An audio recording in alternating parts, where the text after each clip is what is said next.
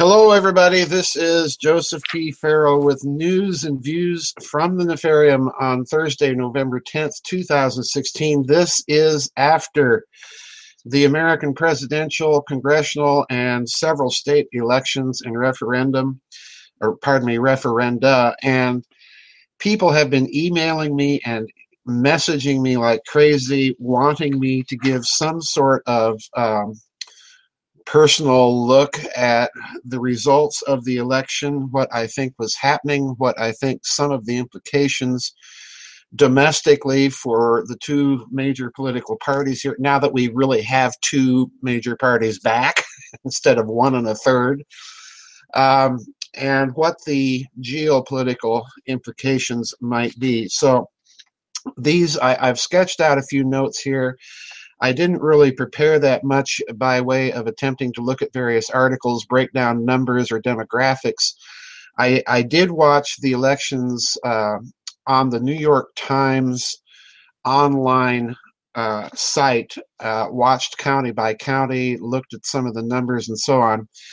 And it was clear to me that we were witnessing a landslide, but I want to reserve some of my comments for specific issues later in this talk, but this is going to be very informal. I just simply jotted down a few notes. This might be somewhat longer, perhaps considerably longer than most of my news and views, which I try to limit to about 10 to 20 minutes.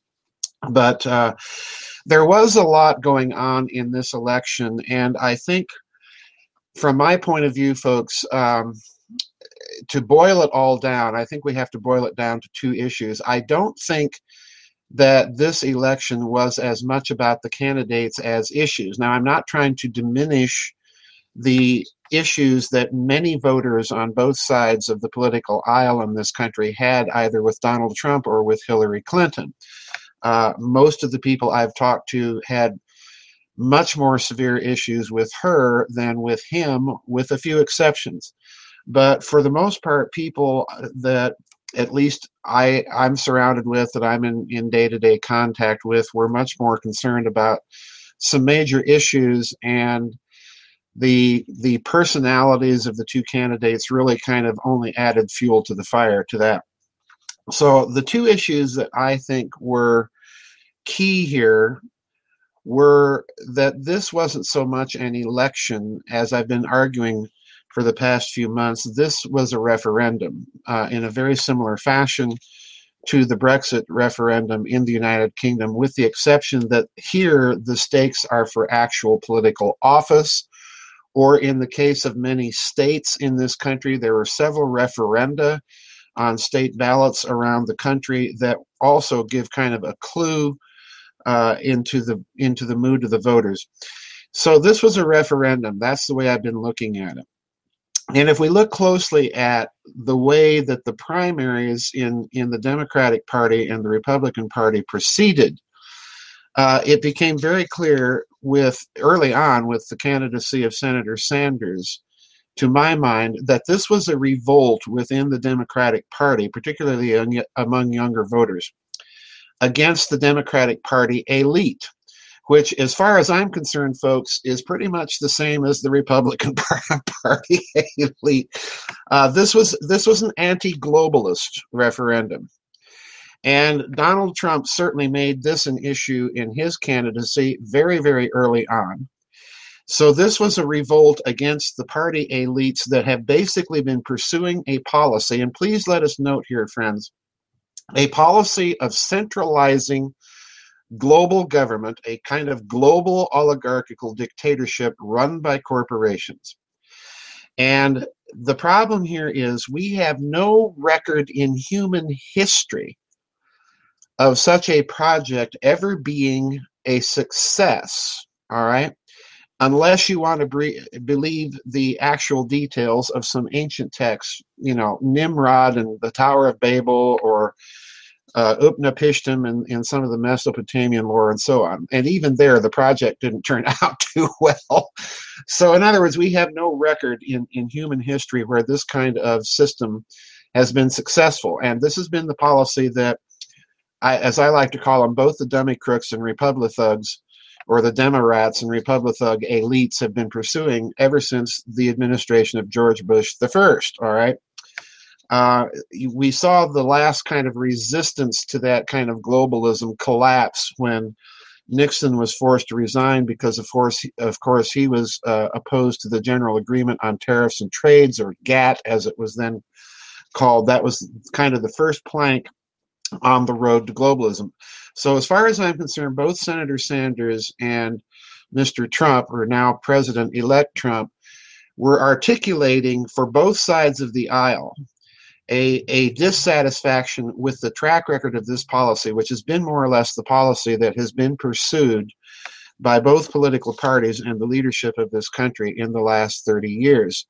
And I think this may explain part of the reason why you saw many of the Sanders supporters and many Democrats cross over. I've had some emails from a few of them cross over and vote Republican. One individual even told me that this was the first time he'd ever done that in his life, and it felt good. Well, I think the reason it felt good was not so much because you're voting for the Republicans, because let's face it, folks, they are as deeply entrenched in globalism as are the Democratic elite, all right? I think what felt good was you're voting against that whole concept rather than for the party as such. That certainly is the way I look at it. So I think this was a referendum, just as Trump actually made it a part of his campaign. Nationalism, not globalism, will be our credo, all right? He said this over and over again.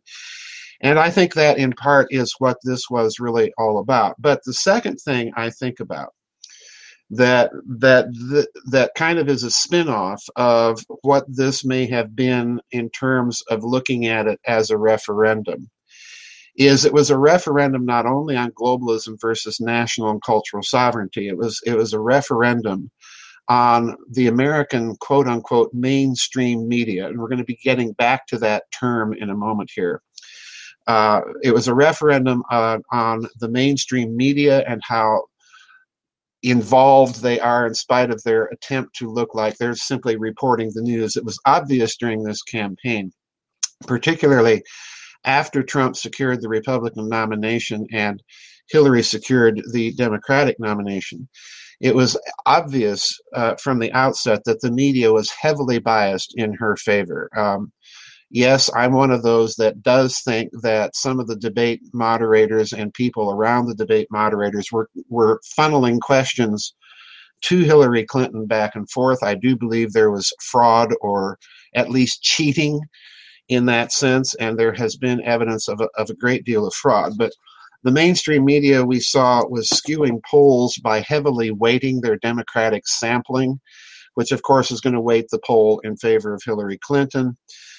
We saw people, mainstream anchors in this country, I saw them on YouTube. I don't have my cable hooked up, and I gave them about 30 seconds.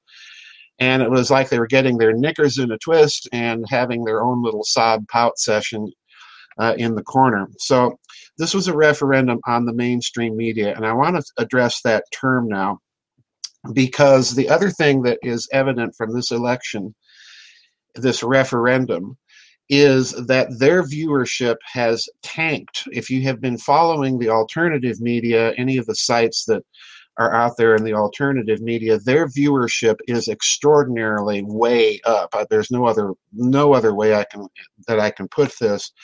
And the so-called mainstream media viewership is way, way down.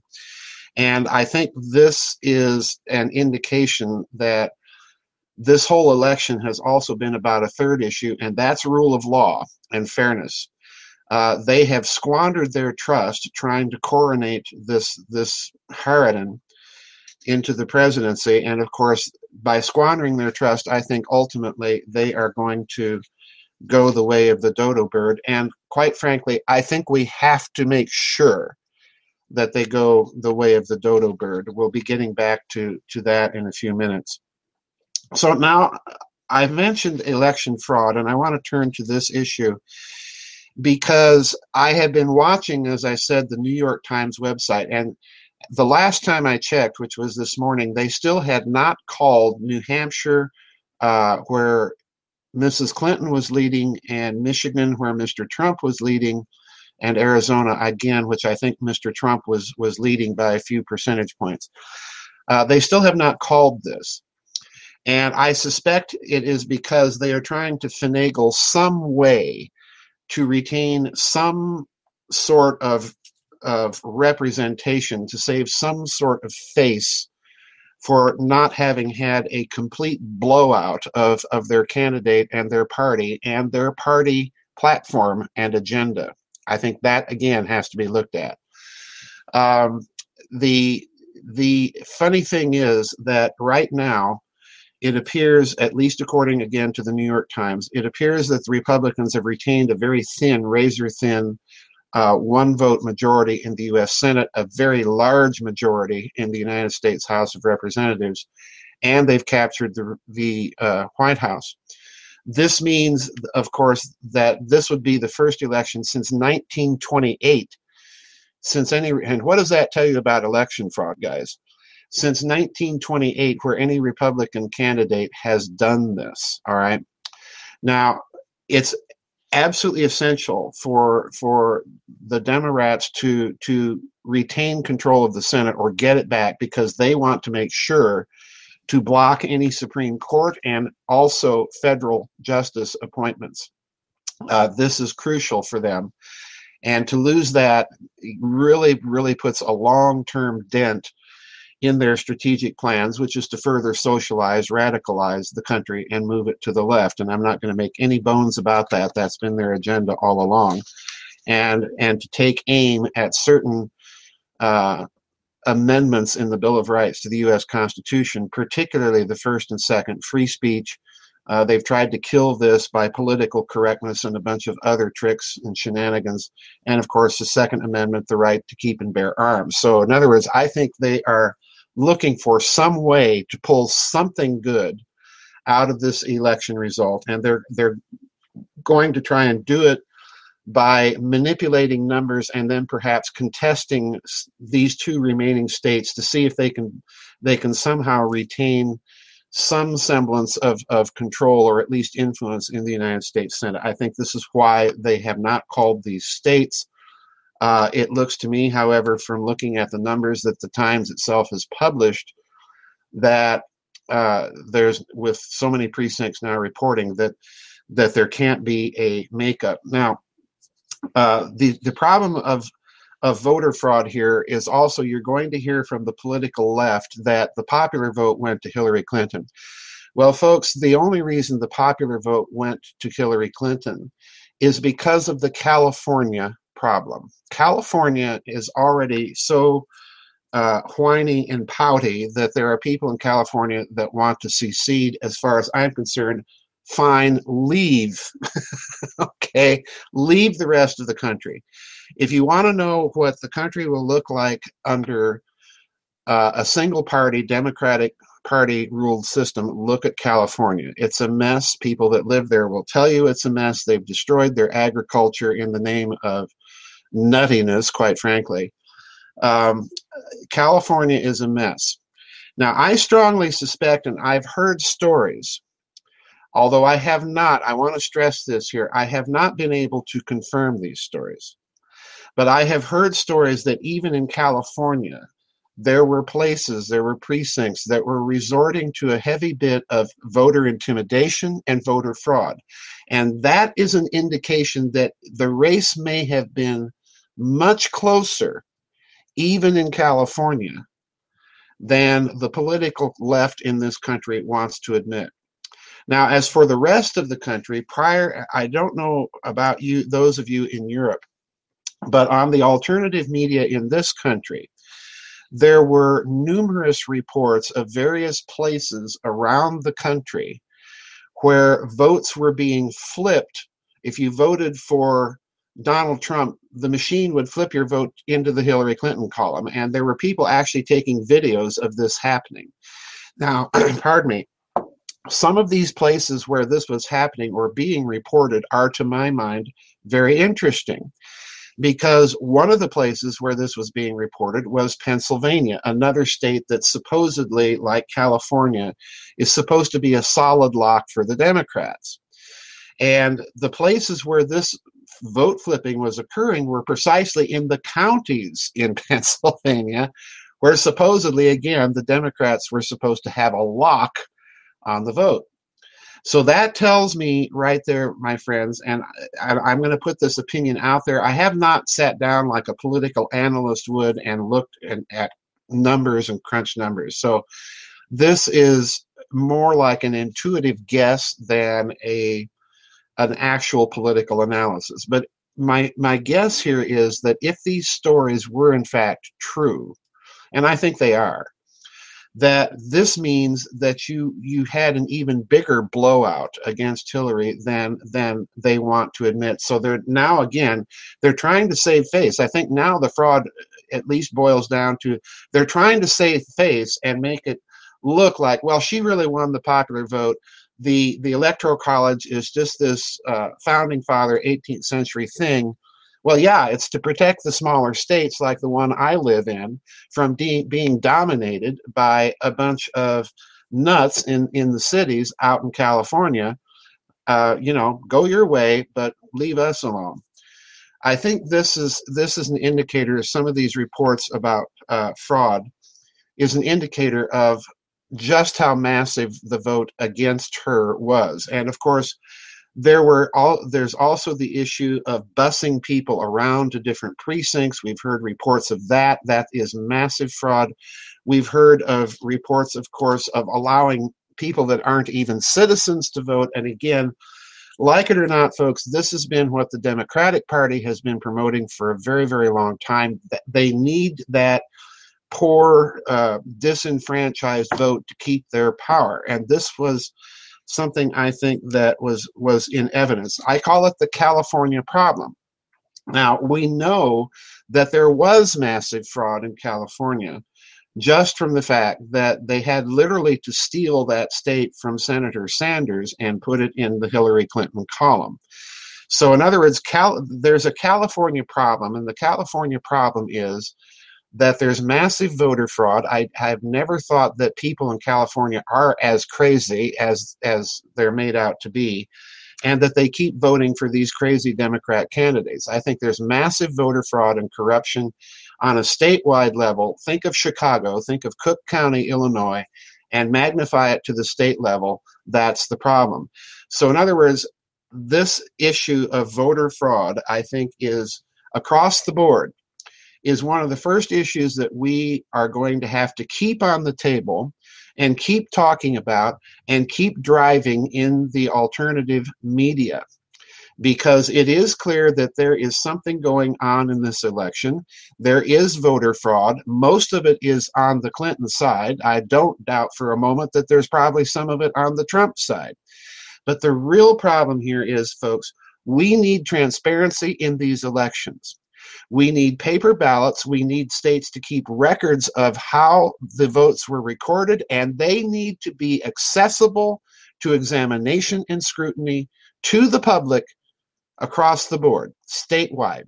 So we need to pass, in my opinion, I think Mr. Trump, the first thing that he needs to do in his 100 days or whatever it is you want to call it, I think number one, he needs to issue an executive order and pass a bill through Congress. He's got Congress, making it absolutely illegal for any state to deny or destroy its election records for a particular election for a period of not less than 10 to 20 years, to keep those records so that both political parties and their leadership and the citizenry of the country have the opportunity to review the election results. And those results need to be published in the papers and on the internet and on government websites on a state-by-state, county-by-county level, including the Electoral College. That's what needs to be done. No more opportunity for voting fraud. No more of what we've seen going on, the chicanery in favor of Hillary Clinton, against Senator Sanders, and against Mr. Trump. No more. All right, that's the issue of voter fraud. Now, what does the future hold? Well, I know what it would have held with Hillary Clinton, and that probably would have been war with Russia. Thank goodness she didn't get in there. But, before the election took place, folks, I saw this political cartoon. Somebody had sent me this, and I had to chuckle because it was kind of the way I felt. And I know it's the way a lot of you felt. It was a game of Russian roulette, and it was the American people playing the game of Russian roulette. And the Hillary Clinton revolver had the magazine completely full. You had to pull the trigger and shoot yourself. The Donald Trump revolver magazine was half full, So, not much of a choice there, folks, but pretty much a clear choice. So this leads me to what does he do now to keep this movement going and to move the country out of this globaloniest, let's ship all of our jobs overseas. Please note, folks, that Pennsylvania, one of the states where there were reports of heavy voting fraud, went clearly for Trump. And it's the first time since, I think, Ronald Reagan that Pennsylvania has been in the Republican corner. And the reason why is that he went there, he went to Michigan, he went to Ohio, and so on, and came right out and said, we've got to quit shipping our jobs overseas. We need to bring the manufacturing and the corporations back to these shores and put our people back to work. We need to take the environmental stupidity that we've seen under Obama of, in the name of the environment, throwing people out of work and then doing nothing for them. Okay? We need to end this. And folks, I'm sorry, I'm not on the overpopulation climate change crowd. I'm just not. I question the science. There are enough reports out there on the internet that the science of climate change is dubious at best. The overpopulation argument has been advanced since the Republic of Venice, folks. That's what these elites, these oligarchs do. So I'm not buying the left-wing agenda there. Do I want to protect the environment? Sure. But I want to do it in a logical, rational way that doesn't throw people out of their livelihood and give them no future and no hope. And Trump played directly to that. Now, that means he's going to have to deliver. All right, so let's address some of the issues that I think he's kind of hinting at here, what I think he may be hinting at. And nevertheless, even if he isn't hinting, we've got to hold his feet to the fire, because this was not simply an ad hoc affair here, folks. This is what I really want to drive home to you. We need to remember that this movement, this wellspring against the elites of both political parties, particularly the Republicans, because they're supposed to be the party of opposition, and they really haven't been very good at opposing much, have they? All right. So you've seen this movement building with Ron Paul for a number of years. All right. I think you're looking at the same movement, just a different candidate. But the unique thing here is that Trump has been able to get the people in the Democratic Party that pretty much think and feel the same way. They've been basically abandoned by their party elites on things like abortion. If you think that all Democrats are pro-abortion, no, not all of them are, folks, but their leadership is. They've been abandoned by their party leadership on the issue of free trade, globalization, losing their jobs, and on this goes. It cuts across both party lines. That's why I said earlier we have 1.3 political parties here. Now we've got two back, all right? And the thing about Trump is he's pulled what used to be called the Reagan Democrats, or the Yellow Dog Democrats, back into the Republican tent for a moment. The trick is going to be to make this political realignment, whether it roots itself in the Democratic Party or the Republican Party. I frankly don't care, all right? But the real trick is going to be to root this movement so that this is not simply another hiccup like Ron Paul and remember Donald Trump in 2016, but becomes a permanent feature of the cultural and political landscape. This, I think, is really what Trump was signaling in his acceptance speech on Wednesday morning. So let's look at some of the issues that he articulated and some of the issues that I think he could articulate that would be appealing to people across both political parties. All right, this kind of pro-nationalist, anti-globalist revolt. I don't want to use populism because that's kind of a meaningless term that the political left, that really the elite likes to use to smear anybody that disagrees with them. All right, it's like their use of the term misogynist, racist, sexist, homophobe, Islamophobe, xenophobe. You know, this is their term of choice when they want to attack someone that disagrees with them. So the first thing that you'll notice that Mr. Trump said was he wants to rebuild the infrastructure. All right. And I think most of us are pretty well familiar with the fact that the infrastructure of this country is crumbling. All right. But I think this is one area. President Obama attempted to do this. There was a little work in my state around where I live on the interstate system, but you know, nothing like what the country needs. It needs a national program. The other thing that Mr. Trump articulated during his campaign was he wants to, I think he's genuine in this, we'll see, but he's at least stated that he wants to help the inner cities, and particularly the inner city poor, which for the most part in this country tend to be black, but not exclusively. Now, I think what Trump is thinking here is we can solve the gang problem in the inner cities, we can solve the drug problem, and we can fix the infrastructure problem by putting those people at work, giving them a job and a steady income, and rebuilding the infrastructure in this country, particularly in their neighborhoods where they live. So yes, I think he's been articulating a strategy, at least to my mind, if we listen and pay attention carefully. Now, obviously, the political elites of both parties are not going to let him do this, even though he apparently does have coattails big enough to make this pretty much a clean sweep, in spite of all of the attempts and chicanery, dirty tricks, and election fraud that were tried against him.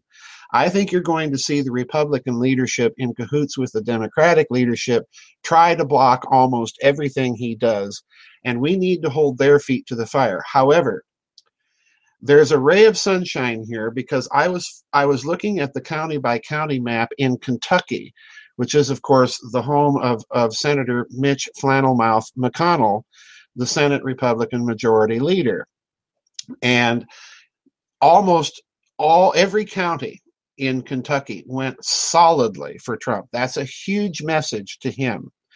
And even in Wisconsin, you find some places that were strongly pro-Trump. So a less strong message to Speaker Ryan. But again, I think they are going to try to make life difficult for him. This is where we hold their feet to the fire. All right. We block them from doing it. We flood them with emails, phone calls, and most importantly, we drive the discussion. This is where each of you now is hugely important. This is where each of you, by emailing the alternative news outlets and centers with your ideas, with your encouragement, and how we should proceed, is going to be hugely important. You're all a part of this now, whether you are a Republican or Democrat. All right. Now, I think the long-term goal here that Mr. Trump is really articulating is not only do we have to take the inner cities back, but we have to take them back from the Democratic machines. Otherwise, this country is headed for real upheaval.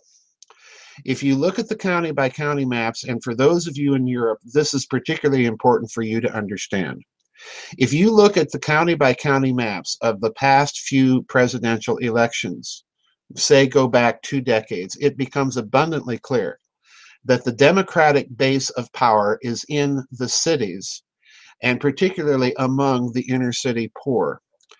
For the most part, the rest of the country cannot stand them or their policies, because it has kept those people down. It's given us political correctness. It's given us a bunch of whiny, entitled students that cannot even take a midterm examination after an election that they lost. It's given us whiny, pouty teachers that don't want to teach history anymore because Donald Trump won. All right, this is the problem. So I want to make it very, very clear. Excuse me, I'm getting someone trying to call me on something, and I can't take a call right now. Hang on, folks. Someone is trying to call. All right, let me get back to here. All right, now the problem here is we have to now take these issues and drive them into the discussion. We've seen a virtual collapse of the mainstream media. We now have an opportunity with the alternative media to send emails and our ideas. Who cares if they're rejected? If they simply get discussed and talked about, this is going to drive the agenda. And the strategy here, folks, if you stop and think about it, is the following. We've been dealing with people that want to centralize everything. They want to run your health care. They want to tell you what vaccines you must take. In other words, the counter to this is to hit them where they live. The key to countering centralizers is to respond with solutions that are decentralized and create so many fronts that they have to address that they cannot address them all, and they're going to lose some. That, incidentally, has been the strategy of the left for the past 100 years, and it's been pretty successful. Now we've got to do it. Here's what I think we should do. Number one, there's a phenomenon that if you Google it, Catherine Fitz and John Rappaport and I talked about this at some length in a recent interview about the elections. The phenomenon of urban farming, people growing their own food on vacant lots or in buildings in the inner cities. And in some cases, they're making their own money. We need to promote not only that, but we need to promote it and other ideas so that people have good food, can do and run a business, sell their food, and have a stake in their community. Keeping poor people, I don't care if you're black or white or whatever, purple polka dotted, keeping them on the democratic welfare plantation has ruined this country. The war on poverty has cost us, since Lyndon Johnson invented it, I think over 22, something like that, $1 trillion, and it's done nothing. So we need to come up with solutions where people can have businesses like this. And trust me, the corporations like Monsanto are going to hate that, because people are not going to be buying their GMO foods and seeds. However, if there were a little urban farming going on where I live, you betcha I'd be buying their non-GMO produce, and they'd be making money. So we need to have ideas like that that will help the inner cities get off of the plantation and have a future for themselves and their children. All right, number two. This means that they're going to take the cities back. I think this is the long-term objective of Trump when he says infrastructure, and then he's talking in another place about we need to do something with the inner cities and help these poor people. Well, yeah, we do, because if they go down, we all go down. So I think, yes, this is the type of thing that we need to do, and the long-term goal is to take the cities back from the democratic machines that are only going to keep them in their place, which is poor. All right. Now, the next thing I think needs to be done is Trump needs to address now, and he needs to make a point of addressing after the inauguration. He needs to address teachers and teachers' unions and say something to the effect, and John Rappaport brought this out when we were doing the interview with Catherine Fitz. I just want to let you teach. Let you choose your own textbook that you don't have to buy, and the government doesn't have to buy from these big corporations. And Common Core is an assault on the teachers' unions. And in my opinion, folks, Common Core is an assault on the teachers' unions. They want to reduce teachers to robots. In the state where I live, we just had a referendum, another referendum about fixing education, and guess what the solution was? Spend more money to hire more administrators and boost their salary, and not one dime is going to get to the teacher, all right?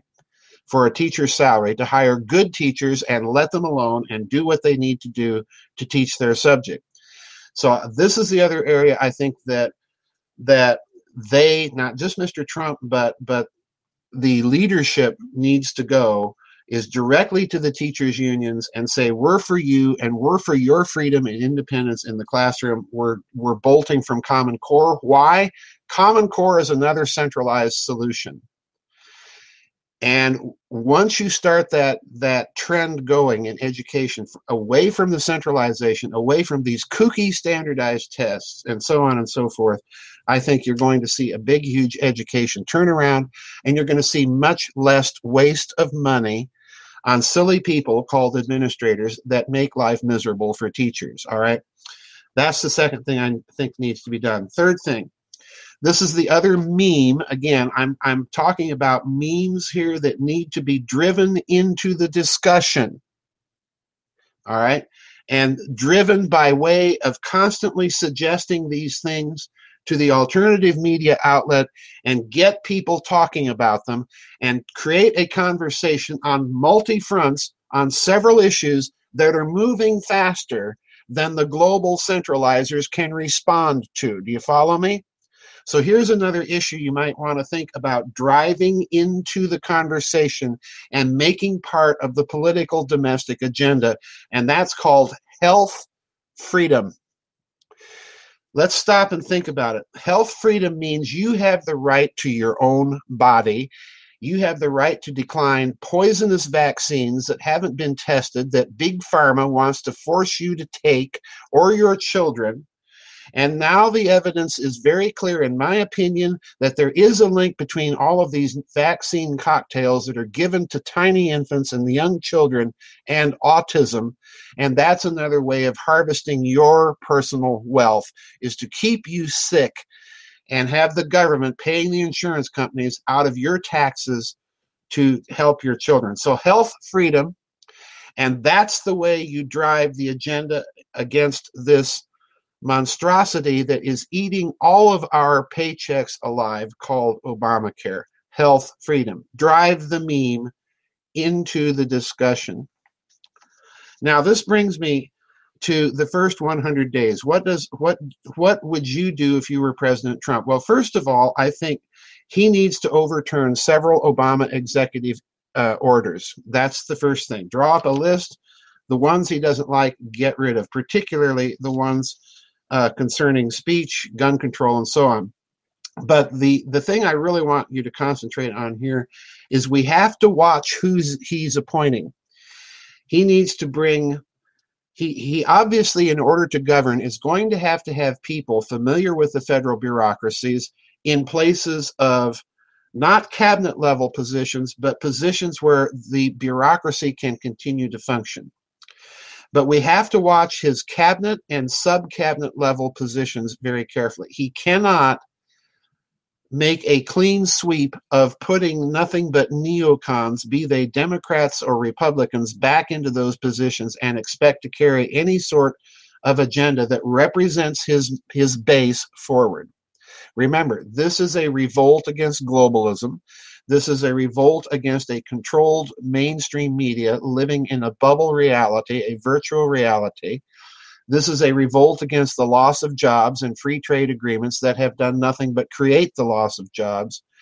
So in other words, this is a problem. We're going to have to watch his appointments. And again, that is something that needs to be done by driving the discussion in the alternative media. Now, the key here is not to be overreacting.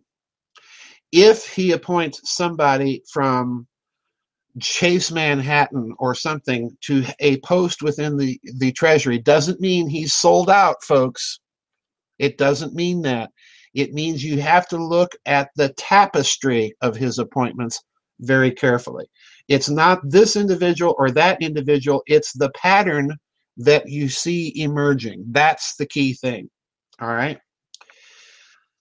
The next thing he has to do, I think, in order to keep the base that he's built of disaffected Republicans and Democrats that has swept him into this referendum landslide change, he must insist and carry through on his promise that he made that if I were president, you'd be in jail. I'm not saying he needs to go after Hillary Clinton, although I would sincerely wish that he did, quite frankly. And Bill and the foundation open up that whole cesspool, because that cesspool is also going to lead back to the Republican elites. Make no mistake about that. That's why they're really scared. That's why the panic to get her elected, because it wasn't just about the Clintons protecting the Clintons.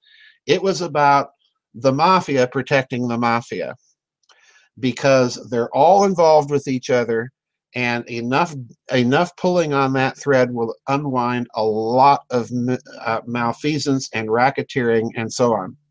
So I think he has to restore confidence in the rule of law in this country and in the federal government institutions, and in particular the Department of Justice, which has been badly politicized under Obama, under the previous Bush administration, and under the previous Clinton administration. In other words, we're dealing here with corruption, and frankly, under the Reagan administration too. Let's not forget the Inslaw scandal here, folks.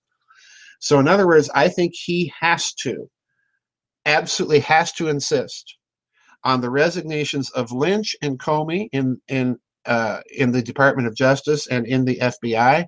And he needs to put people in there that are going to pursue this investigation to the point of indictments in grand juries or getting a special prosecutor. But let's take it through the normal process of indictments in the grand juries and hold these people accountable. And that includes, let me be very clear here, that has to include someone very significant. I was appalled, to be quite frank with you, when Hillary Clinton called me a part of the basket of deplorables. Consider what she did. She lumped blacks, Hispanics, women, the old, the young, whites, men, you name it, almost every group she targeted in that statement.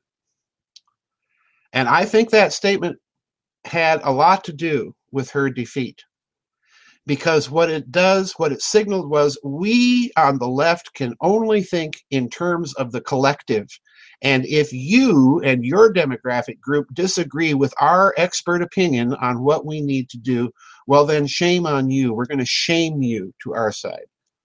But the real referendum here was about abstract collectives versus individual freedom. All right, that was the real hidden issue here. So the other thing that she needs to do, I was watching the rhetoric, and as it always happens during a presidential campaign, the rhetoric on both sides gets over the top. I watched the mainstream media go after Mr. Trump for the fact that David Duke and a bunch of other extreme right-wing kooks in this country, and let's face it, bigots and racists in this country, he was being attacked because they had endorsed him. Now, stop and think for a moment, folks. Donald Trump would not have gone out and sought an endorsement from anybody like that any more than Hillary Clinton or Bernie Sanders sought the endorsement of the American Communist Party. But the real problem here that I had with all of this over-the-top rhetoric is that there is a certain very wealthy billionaire who has taken a special delight in using his financial power to interfere in the domestic politics of other countries, to create chaos and havoc, to ruin other countries' currencies, and to unleash civil unrest and violence in this country. And that man, by his own admission, supported and collaborated with the Nazis against his own people during World War II. And he and Hillary Clinton were never called to account for this. They must be. They must be. Now, in talking about this election as a referendum, on globalism versus national sovereignty, national culture, on individual freedom versus the abstract collectives of the left, on the so-called mainstream media and their clear and apparent bias against anything that represents individual freedom, their clear disdain and dislike of people, people in the flyover country. I think this has geopolitical consequences, and these are the consequences, quite frankly, that most intrigue me. Because I think, first of all, you noticed a sudden sea change after the election. It was very palpable in this country. Probably if you're in Europe, it was palpable there. It was like, wow, we dodged the bullet of a war with Russia, okay? And it was very interesting that Mr. Trump made a statement at some point during the campaign that if he was elected, one of the first things he wants to do is establish some sort of direct contact with Mr. Putin to see if we can diffuse this situation a bit. Now, Mr. Trump is stepping into a position, I want everybody to understand here, Mr. Trump is stepping into a position where he has already been weakened in any negotiating stance by the policies of Hillary Clinton and Barack Obama in the Middle East and this support of radical Islam. All right. I think he's stepping into any negotiating position now with a weak hand. But he's at least willing to talk to Russia, and that's a lot better than saying and ramping up the war rhetoric, we're going to get tough with you and blah, blah, blah. I think that negotiation posture has to firmly address the fact that the United States has a hand of major culpability in the mess in the Ukraine, that it has had a hand of major culpability in the Middle East. But other countries that Russia has supported, have as well. So the first step I would urge Mr. Trump to take is clear up the business on the Ukraine and admit that the United States really doesn't have a legitimate national security interest in a satellite Ukraine for the West. All right. Let's let the Ukraine be genuinely free, run its affairs, and I don't think Russia would have any trouble with that. Russia has a problem of installing extreme right-wing groups in Kiev and calling it freedom, and we've got to admit this. I think that's a first step. It's not the only one, all right? The losers in the election on the world stage, and I was watching other countries and who they would have voted for. Someone did a poll of who would the countries vote for. Well, South America, believe it or not, went solidly Trump.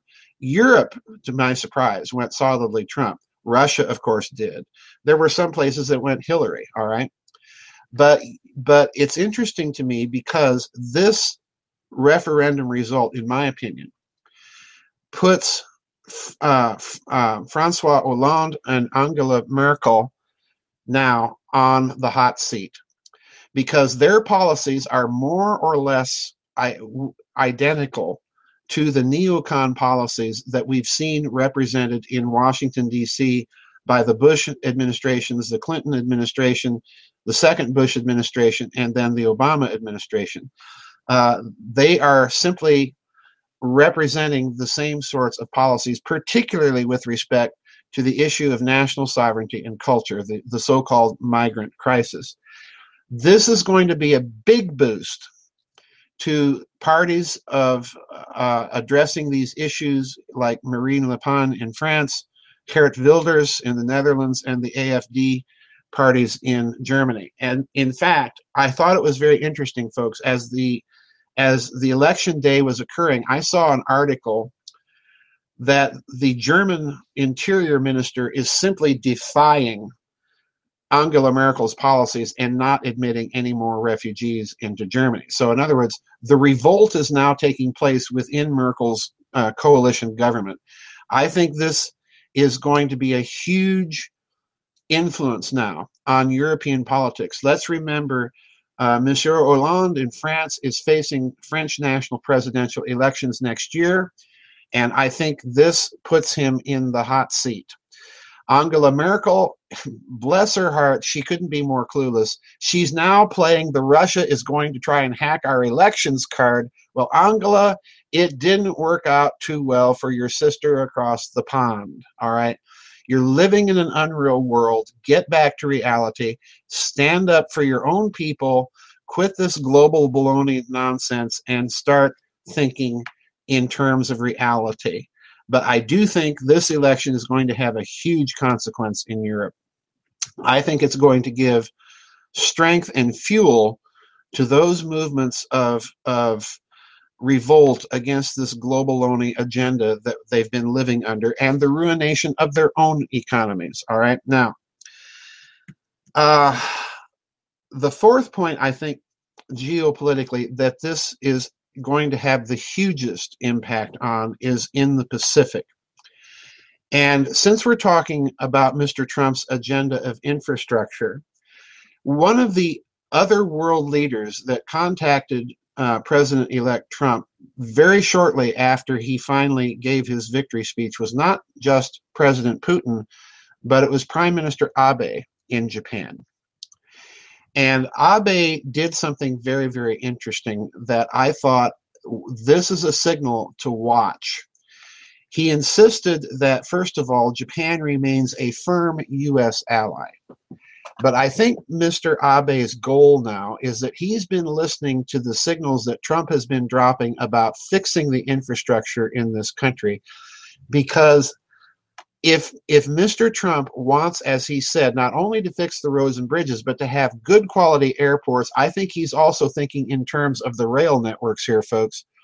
A natural country that you're going to turn to for investment opportunity, for expertise, for assistance in this is going to be Japan. And that will strengthen Japan's hand immensely and at the same time accomplish a goal of making sure China doesn't grow too big in the Pacific Rim. All right. So I think Trump may be thinking, or perhaps his advisors may be thinking along these lines. I can just bet my bottom dollar that they're thinking along these lines in Tokyo. All right. So we're going to have to watch American and Japanese relations very carefully. This is going to be in the area of investments and so on and so forth. The other country I think to watch now in the Pacific, and to watch particularly with how Mr. Trump may deal with the Pacific over the next 4 years, is going to be Indonesia. Because this has been another country where a lot of American jobs have gone. However, Indonesia is an up-and-coming economy. It needs its own infrastructure upgraded and so on. I think you're going to see some sort of relationships now developing between the USA and Indonesia that might change the game a bit in the Pacific. I think Mr. Trump, by a similar token, is probably not going to like the rhetoric of the Philippine president, Mr. Duterte. But I think, in a certain sense, Duterte's rhetoric helps Trump in addressing what he also wants to address, and that's the overuse and extension of NATO. NATO is going to have to be completely revisited, if not canned, and he's picking up on the Ron Paul meme there, guys. I hope you noticed that. So in other words, I think you're going to see revisiting of NATO, and I think you're going to see an attempt to use the opposition now that's growing to American unipolarism in a positive way. That remains to be seen, but that's kind of my guess on what happens. Now, to sum all this up, what we have to do now is generate ideas, get those ideas circulated, generate solutions for local and state and regional level fixes, all right? Create several fronts of practical ideas, drive them into the alternative media. Remember, the alternative media had ratings that were way beyond the major national lamestream media networks, which brings me to my final point. I think that this was definitely a referendum about the media, particularly in this country. I think now is the time that we have to drive the linguistic agenda, and we have to drive it deliberately and with very, very careful thought. We need to rename, hear me now, we need to rename the alternative media with a new name that cannot allow it to be dismissed as a fringe group of people, because clearly it's not. We need a new name for it. We need a new name for the mainstream media. I've always called it the lamestream media, all right? Because these people are pretty lame. But we need to use these names on a regular basis and, again, drive it into the conversation. We need thereby to marginalize the faux newses, the CNNs, the MSNBCs, the CBSs, NBCs, and so on and so forth that were so blatantly behind Hillary Clinton and so blatantly trying to avoid the issues of corruption there, because they know that that corruption doesn't stop with the Clintons. It goes to other big families on the other side of the aisle. Okay?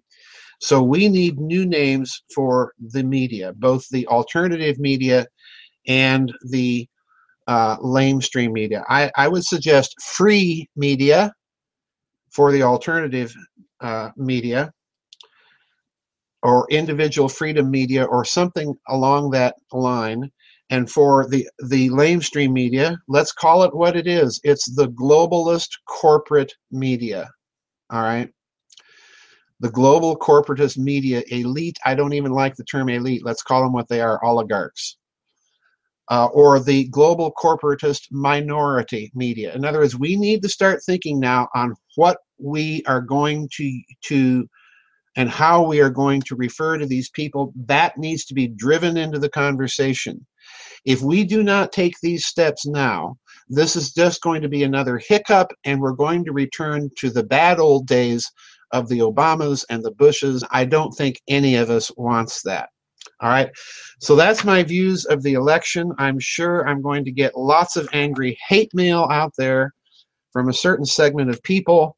I don't care. Those are my views. I hope that most of you enjoyed them. Bye-bye, everybody. God bless, and we've got work to do, so I'll see you on the flip side.